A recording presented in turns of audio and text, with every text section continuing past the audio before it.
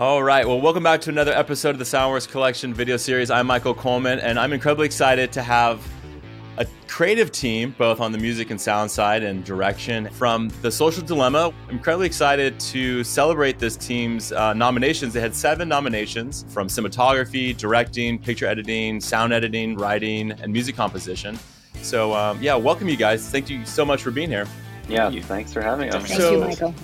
So, Jeff, what is it like to on the morning of the nominations find out that your film that released almost 2 years ago was nominated and then obviously recognized in so many of these below the line departments?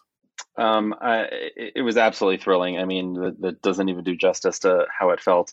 I think the thing that was most special about it was that every craft department was basically nominated. And that was a really, really exciting opportunity. Not just opportunity, but it was like I just felt so proud of this whole team that delivered in such a powerful way that it was recognized all across the board. So, I was just blown away. Literally the messages were coming in real time, like, oh, wow, and cinematography. Oh, wow, and sound. Oh, wow, and composing. And it was just absolutely a thrill. That's great. I'd love to understand maybe how you came about picking and choosing. Obviously, you did your sound post at Skywalker Sound, and that's where Richard and Andrea are. But how did you and Mark first collaborate? How did you guys find each other? Mark and I have known each other and worked together for how many? I don't even know how many years. Sort of like straight out of when Mark was in college. Over a decade, I think. Yeah, and so we've been working together for quite a while. In various capacities, and Mark really has just been getting more and more into composing over the last couple of years. So this was the first time. Mark has some songs on Chasing Ice and Chasing Coral, but this is the first time that he's been at the helm for a big project like this.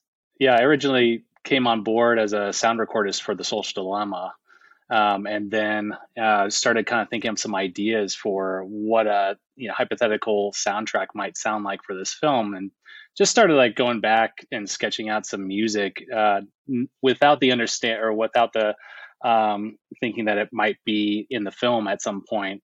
And I passed it on to Davis, the editor, and he kind of slipped it into the cuts. And then Jeff started kind of listening, and I think his ears started perking up to some of my music.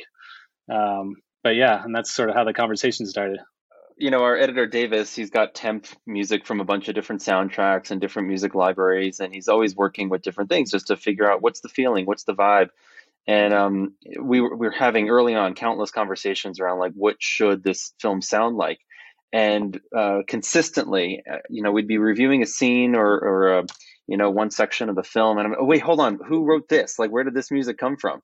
And then Davis would be like, yeah, Mark wrote it. And I was like, oh, wow. Like, I can't tell you how many times that happened. And so it was really clear that Mark had the whole sound figured out for this film.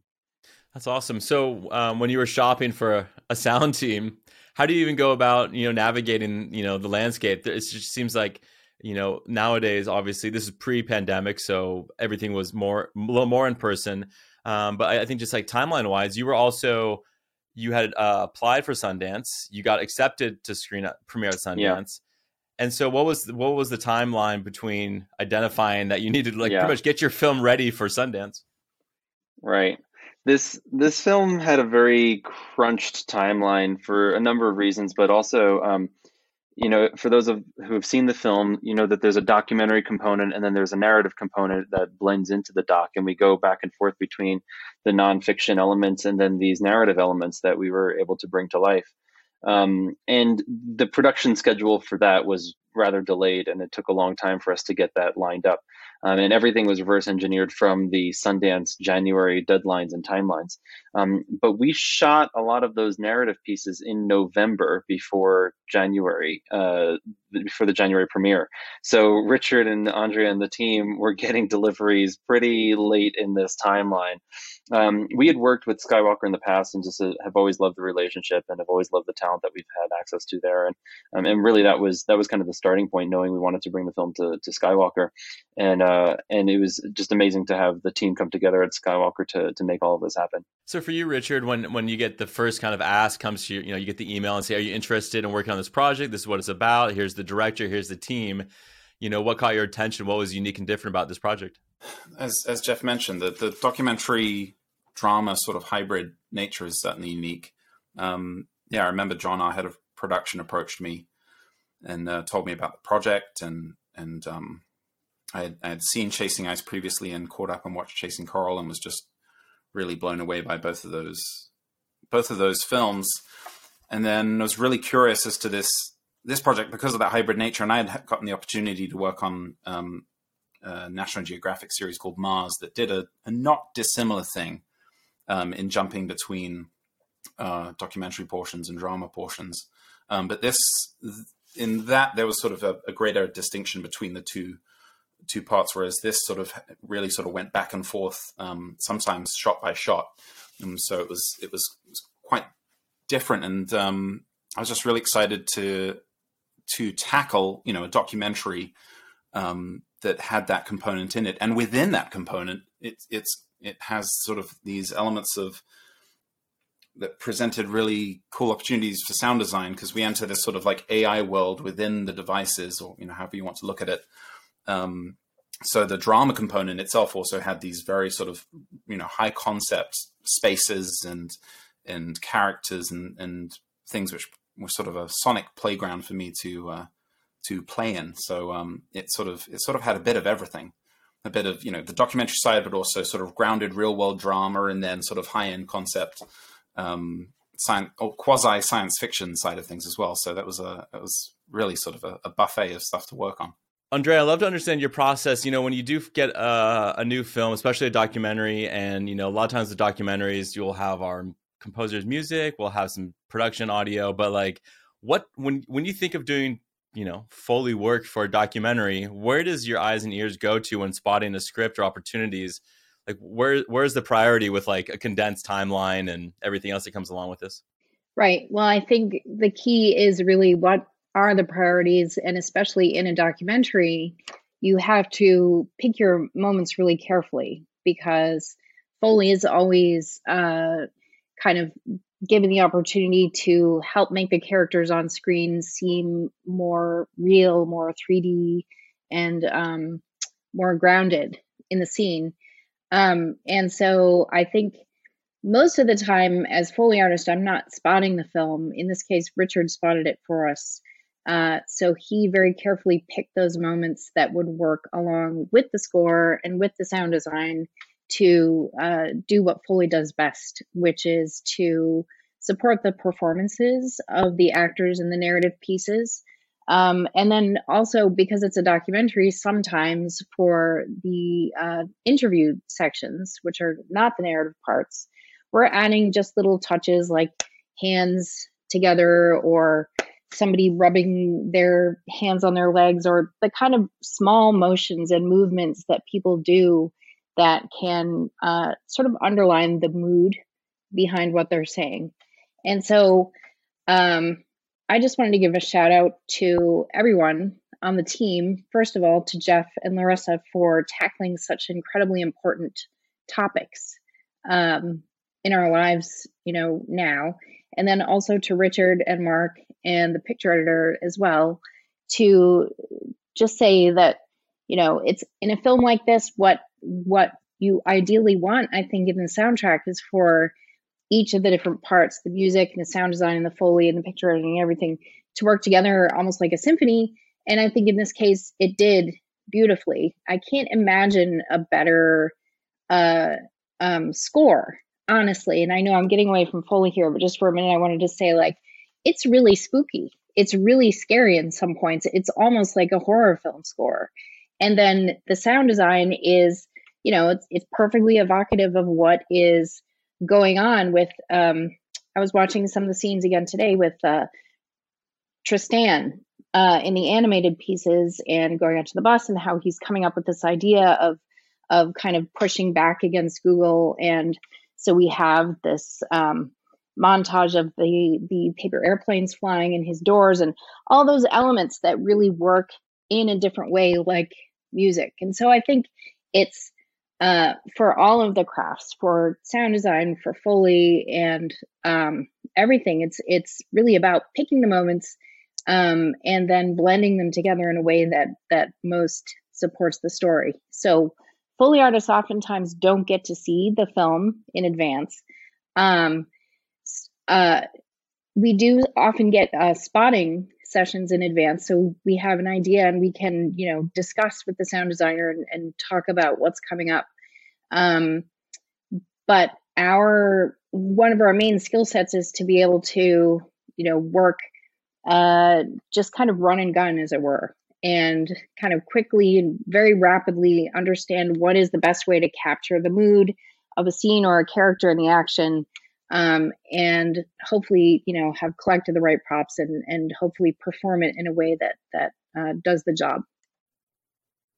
That's great. I'm so glad you mentioned that. No, I wouldn't say a horror film. I can definitely respect like the topics and the conversations are pretty dire, and obviously this is our reality, and I think that's what Jeff and his team tackled so well when it comes with the story and the narrative plot. So going back to tone, then Jeff, when you first obviously brought Mark on and Richard and everyone else, what was the tone you wanted to strike? Because it's a little bit of storytelling, education, but then it's also a little bit of I don't know, it's not hyper realism, but it's kind of like we're accentuating these ideas in ways like visually of how AI is represented and some of these other like visual components that you're introducing. So yeah, what was the tone you wanted to at least introduce? Yeah, well, I just want to like echo everything that both Richard and Andrea were sharing right there around both this film kind of being a buffet of different styles. Like there were so many different moments and opportunities for us to exercise and work different muscles throughout making this film. I think we went into it very consistently thinking about how can we leverage the tools of cinema to get these ideas across that we've been learning about. And with that kind of backbone, it gave us the full plate of, the full palette for us to work with. That's what brought the whole narrative concept into mind. And then in working with Mark on the score and working with our editor Davis and our editor Vicky, like mapping out what's this emotional arc that we want the audience to go through. It was really hard actually to figure out the initial structure for the film because we needed the doc to really meet people where they were at the beginning and pose this question of like what is exactly wrong with our technology? We know something's wrong, but it's hard to articulate, and then go into the journey and kind of hit the thesis and then build out kind of all the supporting evidence for that, and in mapping out that like intellectual structure that we had to do just from the outline of the nonfiction aspects. Then it was layering onto all of that. Okay, we have all of this rich opportunity to make audiences feel different ways throughout the course of the film. And that's where, I just love the finishing process. I love post. I love music and sound.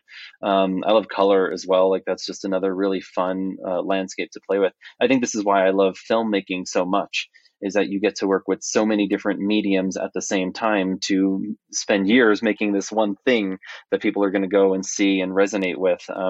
And so, just from the tone perspective, back to that part of the question, I know, Mark, maybe you'd like to jump into that as well, like just the different emotional arcs that we were able to really guide, both with the soundtrack and the sound design, around, what we were learning from our subjects. And really just how, giving a peek into the lens of what these algorithms are doing to us.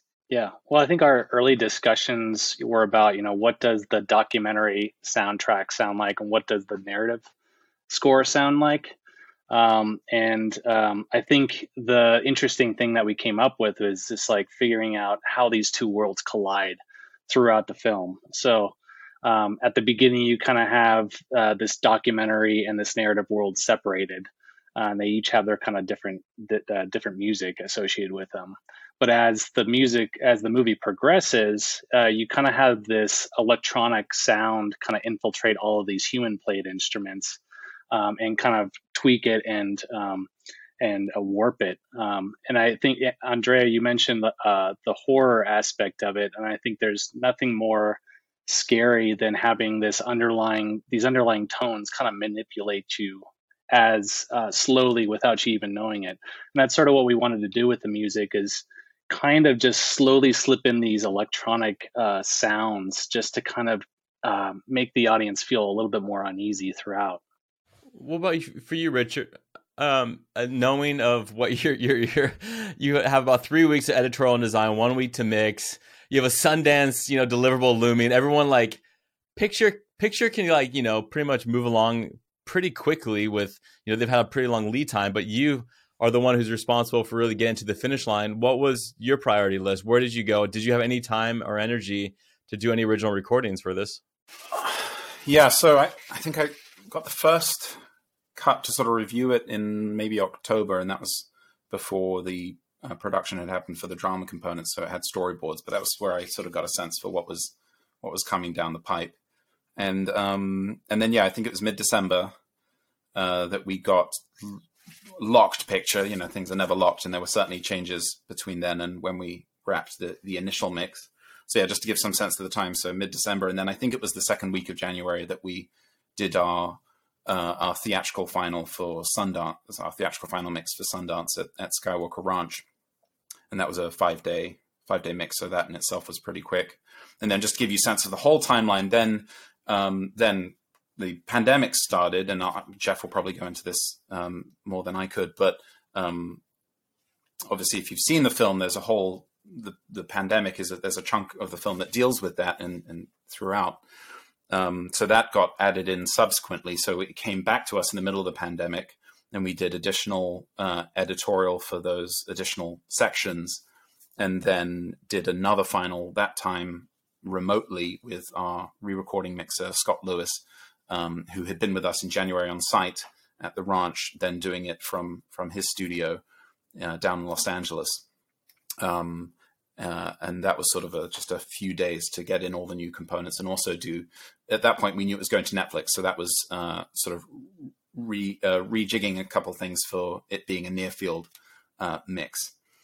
And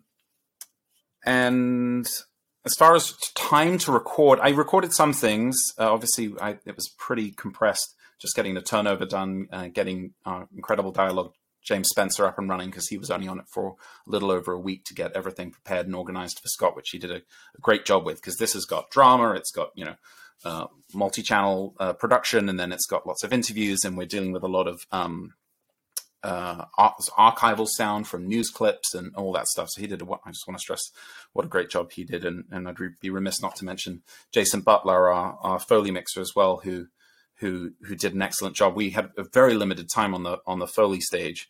And so as Andrea mentioned, I did the spotting and prioritized, like, these are sort of the essentials and so forth, just really trying to optimize the time as best I could. And then on the recording side of things, for the drama component, I recorded lots of phone notifications and things. And for the drama, so that was for the documentary side, and then drama side, I was creating all of the phone notifications and as original content for that, but didn't necessarily record anything for it. It was sort of more sound design, editorial.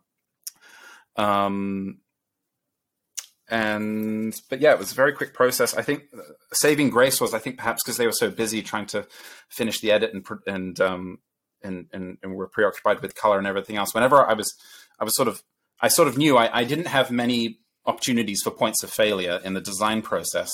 So when I would send something like, here's my initial idea for the AI space, or the avatar of Ben, or who's the son in the family, or this is their console, or here's this big dramatic moment, or here's an initial pass of the big, the riot protest scene. And so I knew if too many of these got kicked back too many times, we were going to be in real trouble, just because there wasn't a lot of time. And I think, thankfully, because they were so preoccupied, pretty much every single time I sent something over, they were like, "Yep, sounds great, keep going." And so, for better or worse, mostly just because your work was so good that it honestly was like, "That's great. I have no notes on this, and keep running with it."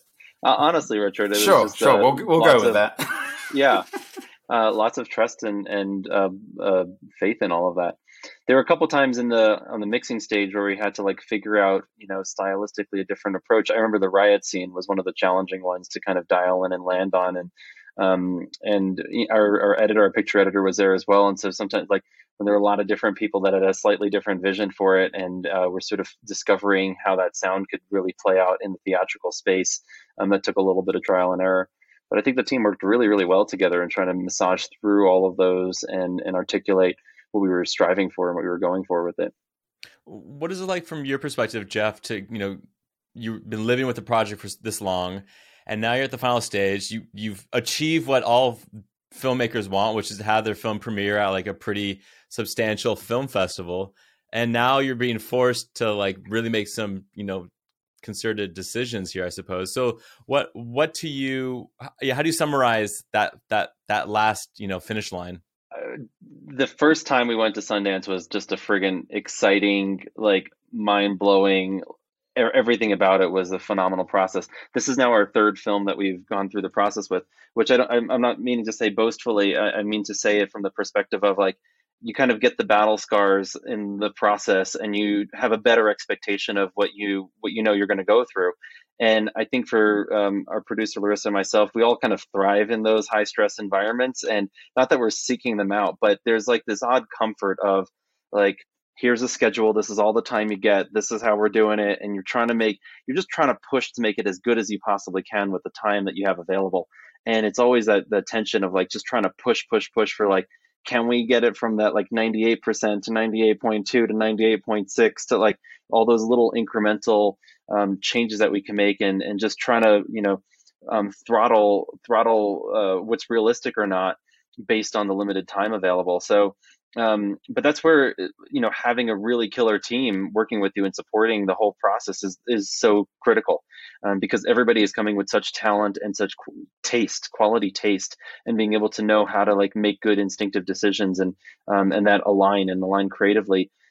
So I think I feel I think any director in that position feels that comfort if they have the support of the team to be able to get through those crunch times and to be moving forward and to make it happen in like superhuman timeframes. So I don't know. I really, it's funny. I don't know. I've never had a kid, and nor would I ever like pass a human through my body, right? But that notion of like the push of the final. You've got that final couple of weeks, and it's all the stress and all the deadlines, and you are giving birth to something. Like this team is coming together to make this idea and this concept and these years and years worth of work come together at this final finish line, and just getting it there so that the world can see it. It's just so exciting. It's very, very exhilarating. Get the sense of you never really know what the potential of a project will have, but obviously when Netflix picked this up, I mean, the numbers that it did were pretty astronomical in a way that, when something comes out and everyone's talking about it, everyone that you're on the phone with, what are you watching this week? What's going on? It was The Social Dilemma. So, can you walk me through just the reality of getting your film on a platform like Netflix and then having to have those accolades and so much exposure? Yeah. I think our whole team was blown away by the response to the film. I mean, really, really top performing numbers with Netflix. And I think it just speaks to the fact that as a society, as a civilization, as a culture now, we know something's wrong with our social media technology. And the film sort of tapped into that zeitgeist and helped reflect for everybody, like, there's something wrong with this. This is not how it needs to be. This is not how it should be. And I think that's what really invited conversations around it. I mean, from teenagers to grandparents, like the whole spectrum in between, Americans all around the world, like people were seeing it and talking about it globally, and really elevating the conversation globally. And I think that's one of the things where it's just a testament to what the team was able to put together in representing these ideas that would hit a global audience and speak to the zeitgeist. That's awesome. I'd love to understand, maybe Mark, for you, when you're maybe working in your home studio, putting together something that you really never know, how's what's the canvas, where is it going to be heard and seen? What to you were some of the fundamental elements of the score? Because the tension that you build, the simplicity sometimes of like the choice of instruments, like Andrea was saying, like they're very powerful, and like the tension throughout, the dynamics of tension were incredibly, like, it never felt like we were coming back to the same sense of dread. Like it was a new sense of dread in a new kind of frame. Yeah. Yeah, well, I think some of the cool conversations that I remember having with Richard were about, what is music and what is sound, and how can you start to take apart music so that, at what point does it become more sound, and what makes music human? And I think those were like some of the earlier concepts that I have, is like, I was thinking about, there was a study, I can't remember the study, but they had they created an algorithm that would create Bach pieces based on, the works of Bach. They would feed this into an algorithm, and it would spit out, Bach music, and they would test to see who would think it was Bach and who would think it was a computer playing it, doing it. And a lot of people couldn't tell the difference. And I think that was the original idea that kind of scared me, is like, well, what is music? I think the first piece that I put together was this piece that I called 8-Bit Sonata, which kind of became the theme throughout the whole movie, which is this kind of simplistic piece, but played in sort of different evolutions of it. So at the beginning, it's more human played. It has more feeling, and it's sweeping, and it's kind of cinematic. And then as you go along, it starts to become more cold, and all the humanity starts to fade from it, and it becomes more electronic.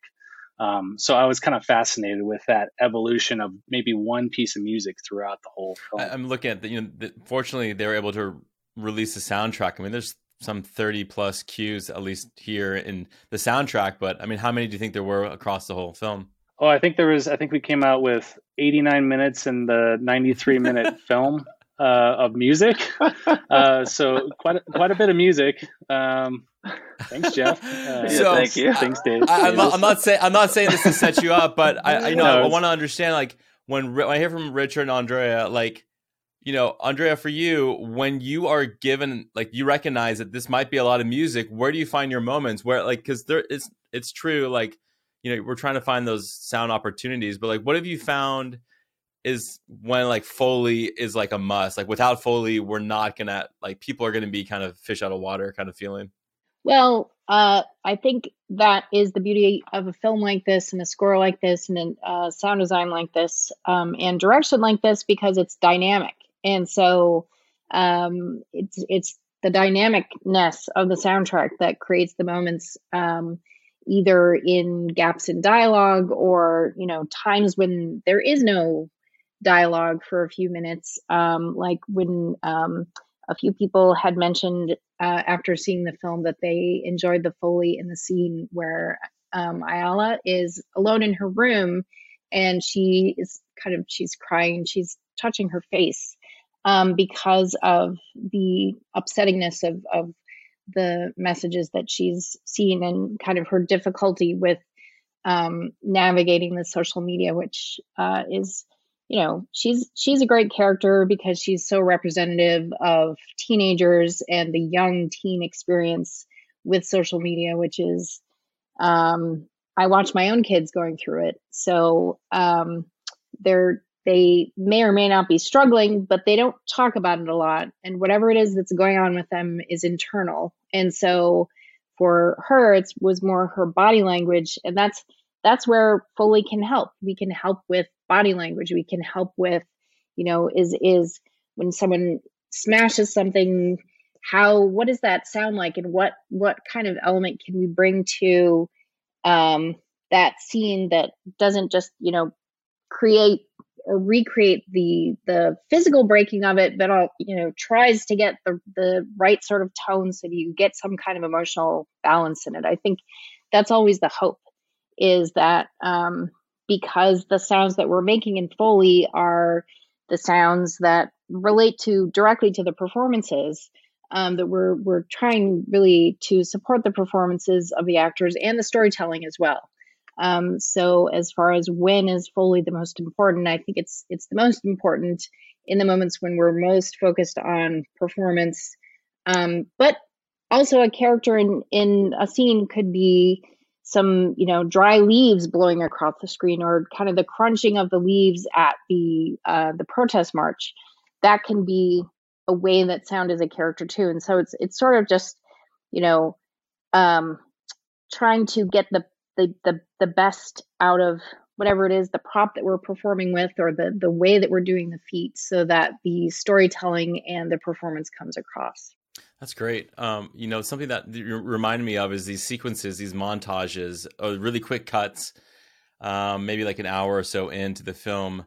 And it's a fun opportunity to really lean into kind of like the visceral nature of quick picture changes and the sound. Jeff, was that always something that you had, stylistically done for this film, or how did that come about?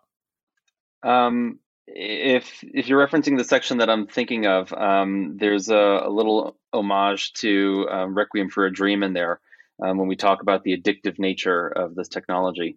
And so that was something that we, discovered as we were working on the picture edit and bringing out these ideas around addiction.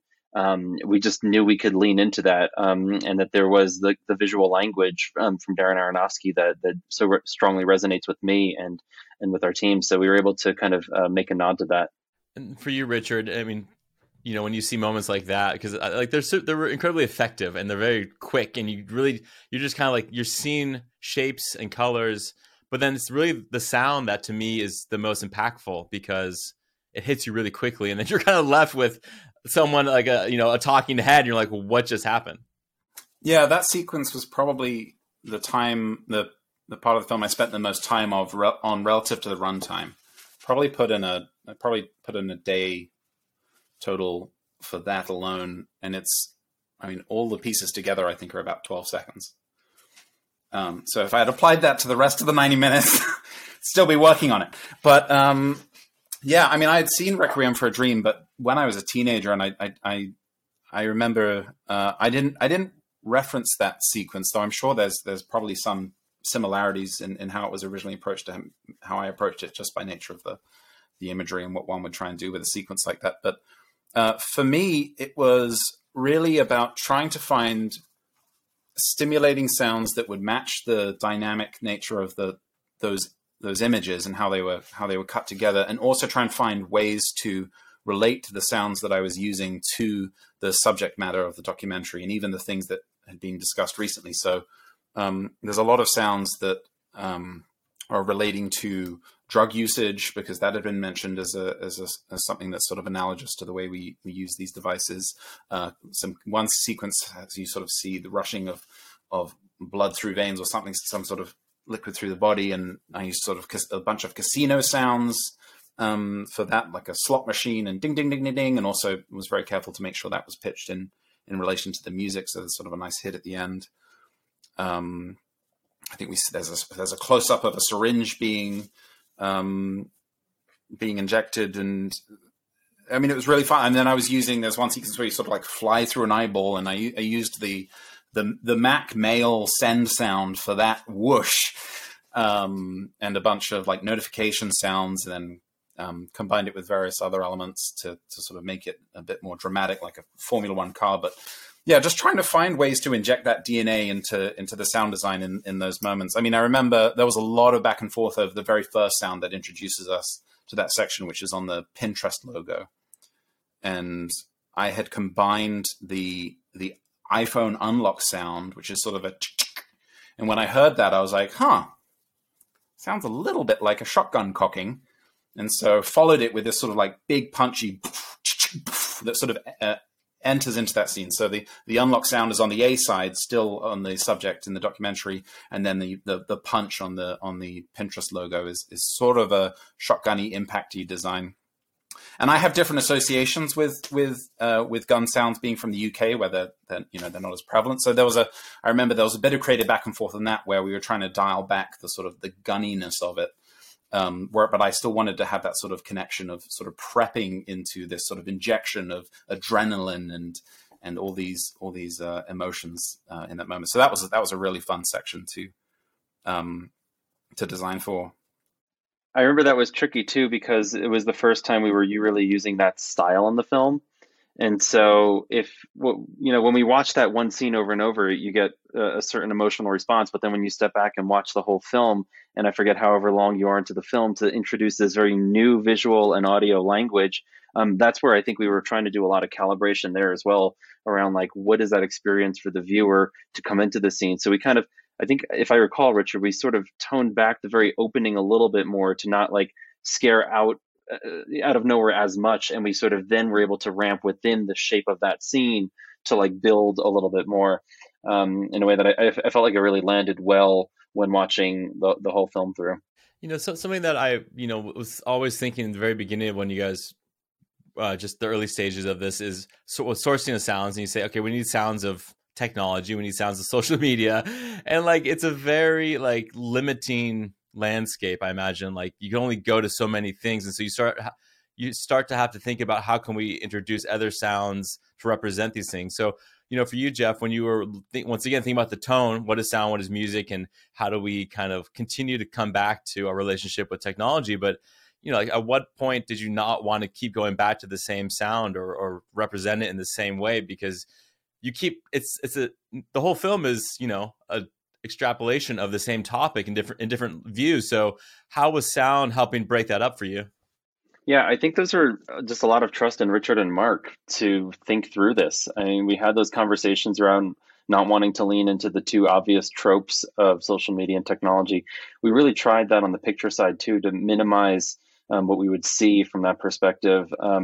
And I think there was just a lot of flexibility that we had in terms of just trying to keep that fresh. I think that's huge kudos to Mark and the soundtrack for being able to like keep that consistent. And then I think Richard, we spent a lot of time debating and talking through like what are the sounds, like not using the actual iPhone sounds for many things or certain things, and then like needing it to still feel dingy but not too cheesy versus not too fill in the blank. And it's a fine line because we use these things all day every day. We all have such a deep association to it.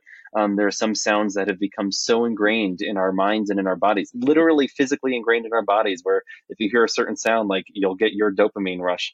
And so we were both aware of that and trying to play with it and not fall too much into it based on the different parts of the film. So for like some of the addiction scenes, we were trying to lean into it a little bit more. The idea was like use some of the generic sounds, and maybe we'll get like the audience will actually feel their own dopamine rush from those exact moments. And other parts of the film, we were really trying to stick to original sounds that Richard was working on, so that it would get the idea across and be tucked down and not too blatant and too obvious, but you get the emotional objective without it throwing people off.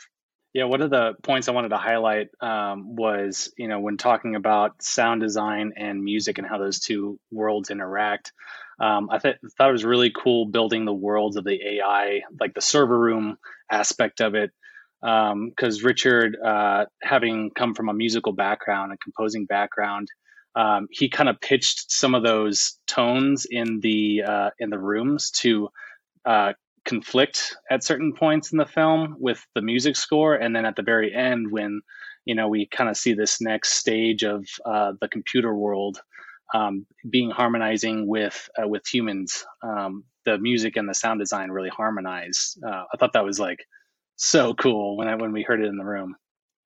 Yeah, it's subtle, but there are a lot of things that shift over the course of the film towards that sort of final moment between the AI as it's been reimagined and Ben's avatar. The avatar itself has a sound associated with it that at the beginning of the film, when it's sort of nondescript, sort of human shape, and there's a lot of activity in it that's sort of represented in the visuals, and that over the course of the film, as it becomes better and better defined, the sounds I associated with it become much more simplified until at the very end, when it's sort of become human to our eyes, that sound completely is no longer there. And the element that Mark's referring to is the sort of the natural sort of tone and sound of the room, as it's sort of largely consistent through the film with all these various elements, including the sound of the console has its own sort of energy and hum. And then the AI voices we processed rather subtly, but they also have their own processing, which I'm sure Jeff will want to talk about because he gets a kick out of what we settled on. But go for it. No, go for it, Richard. As it all breaks down during the moment where the code is rewritten, we lose the sound of the console. The sound of the avatar goes away, and we're just left with this sound of the room, which is much simpler, more naturalistic, though still artificial. But there's an air to it now that wasn't there previously. And then I pitched it to the key of the sort of final resolve of the music in that moment, which is just really powerful. And then on the Foley side, we sort of hear the footsteps that are very naturalistic in that moment as it steps down, which we've never heard the avatar move before, and that really gave it a nice human quality, as well as crucially removing the vocal processing. So when the AI utters its last line of, I think it's hello, for me at least, and it's it's a subtle distinction to everything we've heard up until that point, but just removing that processing sort of really, there's something I feel when I hear that human voice that I didn't quite get in the rest of the film up until that point. So there's a lot of little creative choices, I think, that go into that contrast, into that final moment in the AI space, that were a lot of fun to sort of discover as a team, and coming up with all those creative choices, both on the music and the sound side, and within the sound, the Foley, the backgrounds, the design, it all sort of comes together in that moment. So how much tinkering did you guys have between Sundance and Netflix then? Like how much more, how many more days, how many more passes? We had, Richard, do you know the number of days? Well, one of the tricky things was during that time we made picture edits, as well as then adding in this whole scene. We cut a scene, we added in the scene. The mapping the picture edits and getting that to reconform was yet another headache. I still don't know why that's so difficult technologically to make happen smoothly.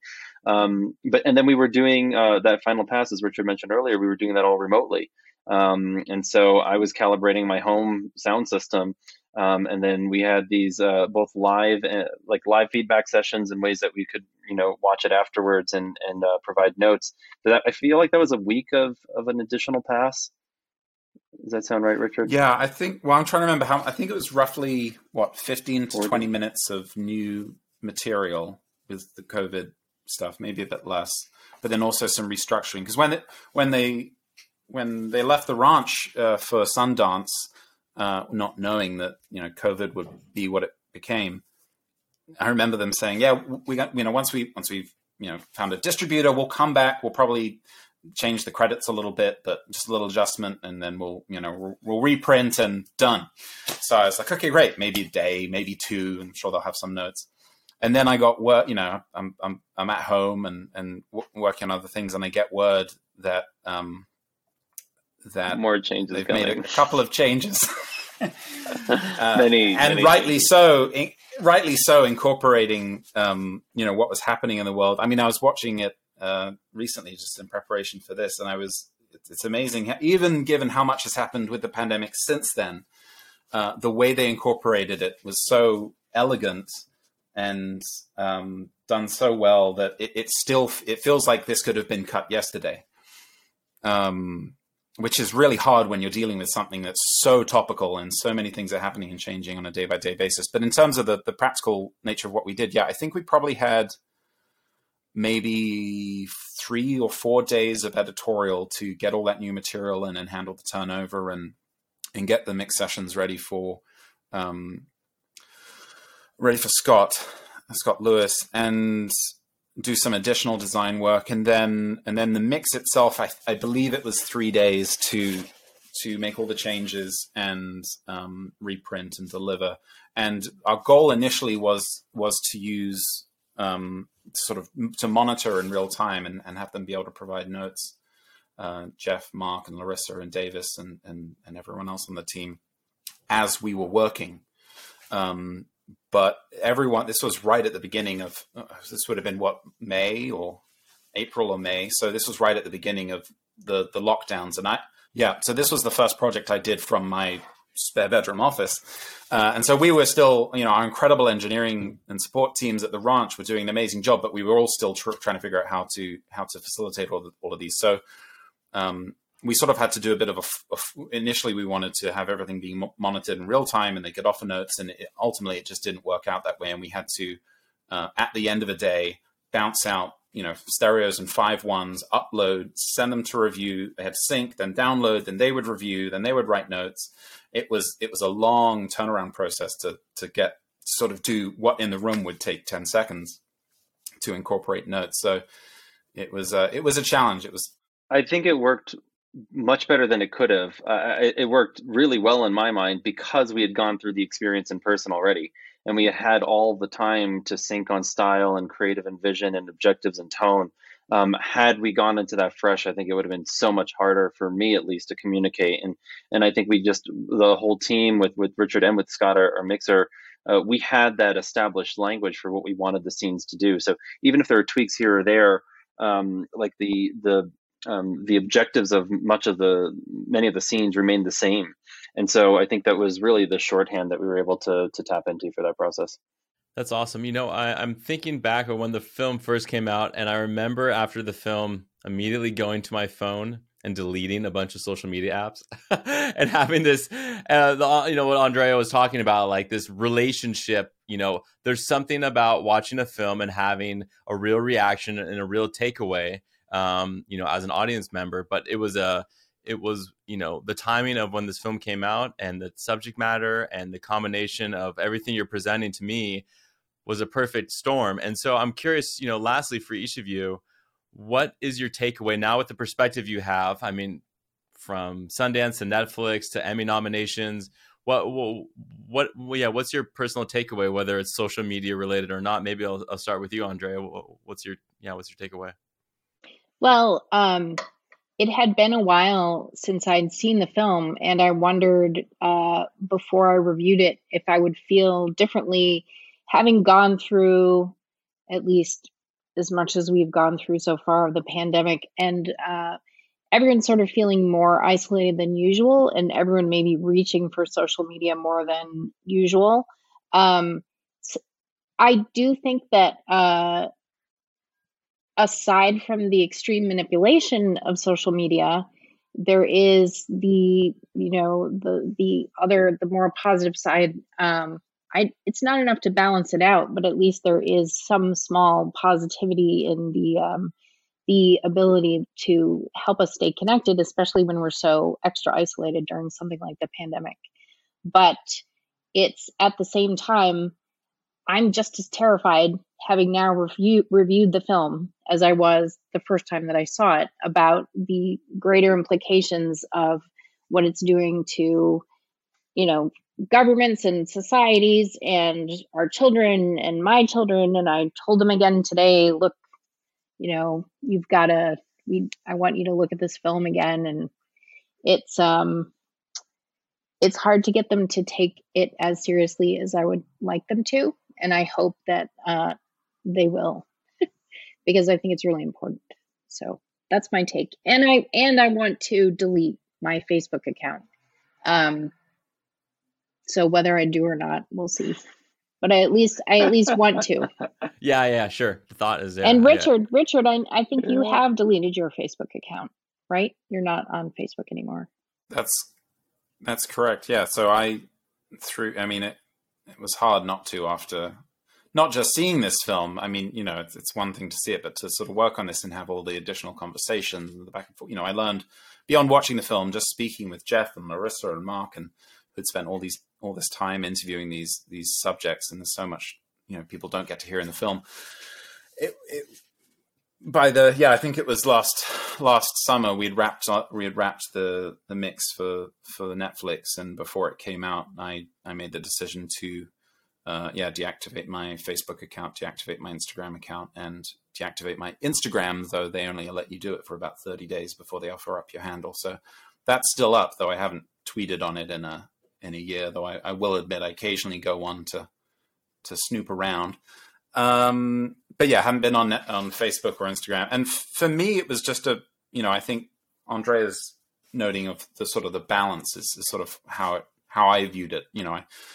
I acknowledge, especially as a foreign national living in another country with friends and family and everyone else, back in the UK, for me, there were certainly many benefits to these platforms. And even some professional, that's where I really struggle with it, is the professional benefits that can come out of being on these platforms.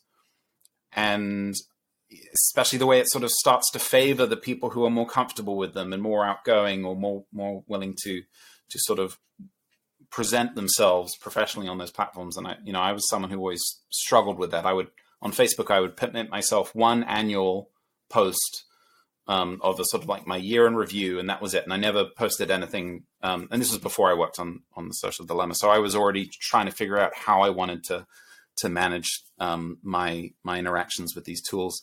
But yeah, I'm off of them now. And for me, it was just about recognizing that for now, at least, and the way they're set up and the way I was using them, even with trying to manage them best I could, the cons, I think, were outweighing the pros, and that's not going to be the same for everyone. But I would just simply encourage people to try and have an honest look at how they're interacting with these tools, what they're getting out of it. If there is a significant imbalance there, are there things they can do to change how they're interacting with these tools to address that balance, or just trying to take a little bit of time away from them? I when I left them, I thought it was going to be really hard, and it was for maybe the first week. But once I got to the second week, the third week of not being on them, my whole sort of brain chemistry relating to this thing and the addiction and wanting to check and looking for that notification symbol just had fixed itself, at least for me. And it was really helpful when I went back on like a year later, because I wanted to just share that this film was out in the world to my followers. I went back on, and Facebook had completely redesigned that thing, and I had no idea how to use it. So it made it I was like, oh, well, thank goodness. I've got no incentive to try and learn how to interact with this thing again. And so I just posted and then was out again. And then I deactivated the account. But that's been my own little journey, thanks to, and it certainly wouldn't have happened. I suspect had I just watched this film, I would still be on these platforms. But that additional layer of working with these people and hearing more and learning more, which is what I would encourage everyone to do if you're thinking on these things, just really, for now at least, convinced me to step back. Thank you for sharing that. I feel like it's, everyone like is isolated in their own decision making of like, do I really want to disconnect myself from this virtual world? And I think when you mentioned about like the professional aspects of, for all of us who do creative work, there is a certain component now of, well, we don't have the in person, so how do we connect with the greater community? And so, like for you, Mark, what you said you're in Colorado, is that correct? Yeah, in Longmont, Colorado. Yeah. So I mean, how working on this project and like the residual effects of it, how have you found your relationship with social media and just the experience of being a part of this team? Yeah, I think having been the sound recordist and recording all of these interviews, I feel like I got like a master class on the subject matter and all the different facets. And I think like after each interview, I kind of had a different view about what I should do about my social media. I think the first things that I did was, leave the phone out of the bedroom when I go to sleep, turn off all the notifications. And even just that was like a huge game changer. And I think I started realizing, kind of going what Richard said, is like what the psychological toll was on my psychology when I was using these apps, and why I was reaching for my phone and why I was posting. Having that buffer in between me and whatever I was using it just kind of like it was like an insight into what I was feeling internally. But yeah, I mean, I think social media is a powerful tool for musicians and for professionals. I just wish it wasn't built on a platform that manipulated you. I mean, during the pandemic, I was inspired and connected with many musicians and got to have great conversations with that. So there's some amazing benefits. I just wish there wasn't a darker side to it too. Jeff, being part of the brainchild behind curating this conversation, I can't imagine that you go into this the same person as you come out. So, and especially now with all the time that you spent, along with this project. So, where are you at versus when you started? I've stopped. Yeah, I stopped using all social media in the making of the film. And for me, it was very similar to Richard in the way you were talking, Richard, about. I remember Richard, after the film was done, he would be listening to all these podcasts and reading these articles and sending it over. And did you hear this? Did you hear that? And Richard continued his own education on the subject. But I think for me, there was this experience. I mean, there's so many stories I can share and so many anecdotes, but I learned about the resurrection algorithm, which is a very specific way that if a user stops using the platform, they try to get you back onto the platform. They literally consider you dead and need to resurrect you back to life.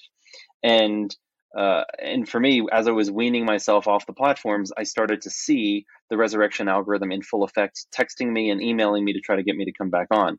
And so knowing what it was, knowing what they were doing intentionally and how the system was really just trying to get my eyeballs back on the platform for ads, not for my benefit, but really for their business model.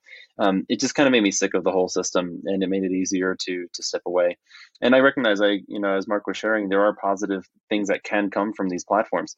It's the comparison I make there. It's like, it's great if I can get on a plane and fly around the world, right? That's an awesome use of technology, yet it has a huge consequence for climate change. And we have to weigh like this big systemic challenge of climate change versus the individual benefit of using it at a moment in time. There's some activists that won't ever get on planes, right? And there's some people who are really cutting back on their travel because of climate. And I think it's a very similar comparison to our technology and social media in particular. Like, when is it actually serving us and when is it not? And can we get the benefits without the consequences?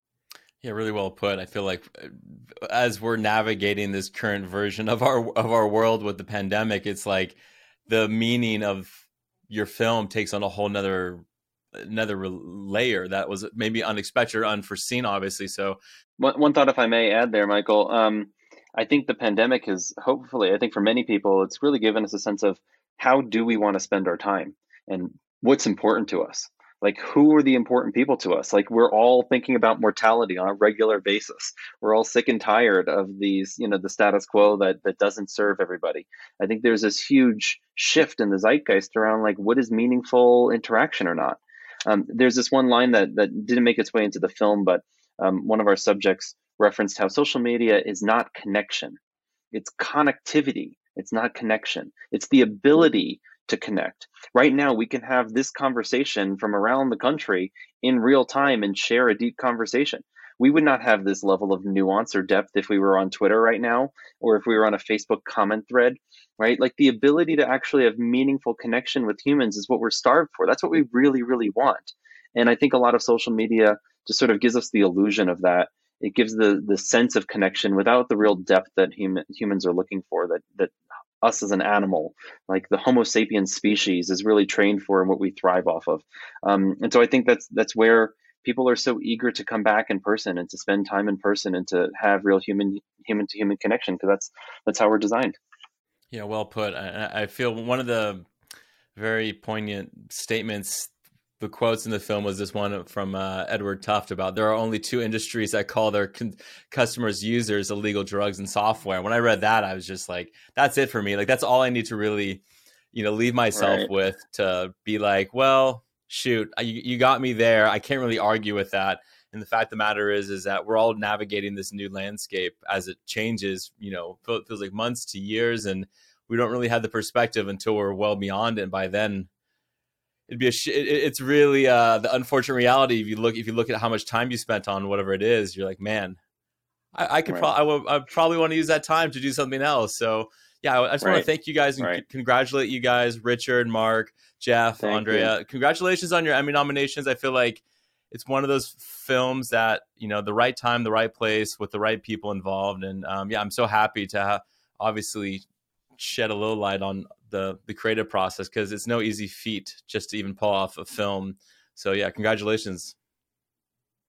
Thank you. Thank you so much. Yeah, and Jeff, thank you again so much for the opportunity to work on the film. And Richard, thank you as well. It was excellent. Thank you to our amazing Foley mixer, Jason Butler, and also to Scott Lewis. And as you rightly mentioned, Richard, James Spencer did an awesome job as well. And I'd also like to thank and recognize the subjects in the film, because, and Jeff could probably speak to this better than I, but I mean, this doesn't exist without them, stepping out and taking some risks to share with anyone who cares to watch this film what at least what their perspectives are on what's going on, which are so crucial to the film. Now that my kids are a little bit older, I think they might resonate with the film even a little differently, because they're getting closer to the age where they're going to be going out into the world, and maybe they will be working in technology. And it is a wonderful aspect of the film that it gives you that insight into who those people are and what kind of issues and ethical questions do they struggle with, and just the fact that they do struggle with them, I think, is important, because as an industry, not not all industries have had. It's great that the film gave insight into the way that industry insiders have struggled with these questions and issues and continue to. And it's unresolved, but at least we know that people are trying to figure it out. Well, thank you guys. And obviously for folks who haven't had a chance to see the film, it's on Netflix. And I'm so happy to see that your soundtrack, Mark, is released too, so that people can take a listen just to the music. So yeah, it's an incredible opportunity for people to revisit something that I feel like has not gone out of fashion.